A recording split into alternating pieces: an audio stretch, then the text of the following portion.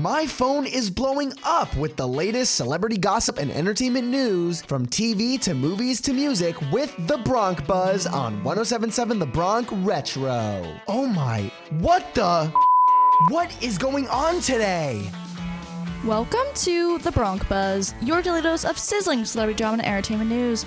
I'm your host, Heather Batezel, coming at you from 107.7 The Bronc Retro here at Rider University. Outer Banks has set a premiere date for Season 3. Netflix revealed on Tuesday the series will return with 10-hour-long episodes when the season returns Thursday, February 23rd. In other news, James Corden's decision to exit as the host of The Late Late Show took many to surprise.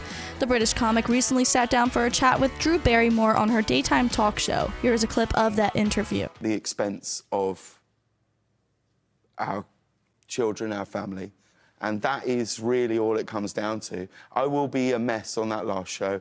I will cry my eyes out, but I will know in my core that the best thing for me and the best thing for us as a family is to put down some roots in London, and it feels absolutely right. In other news, Elle King has shared that she is doing well recovering from a scary fall at home that actually knocked her unconscious. Sharing to fans on social media, "I was walking down our steps in the middle of the night to make a bottle, and I slipped and knocked myself unconscious." That's all for today. Make sure to check back in at 107.7 The Bronc Retro every day for your next episode of The Bronc Buzz with your host, Heather Batezel, here at Rider University.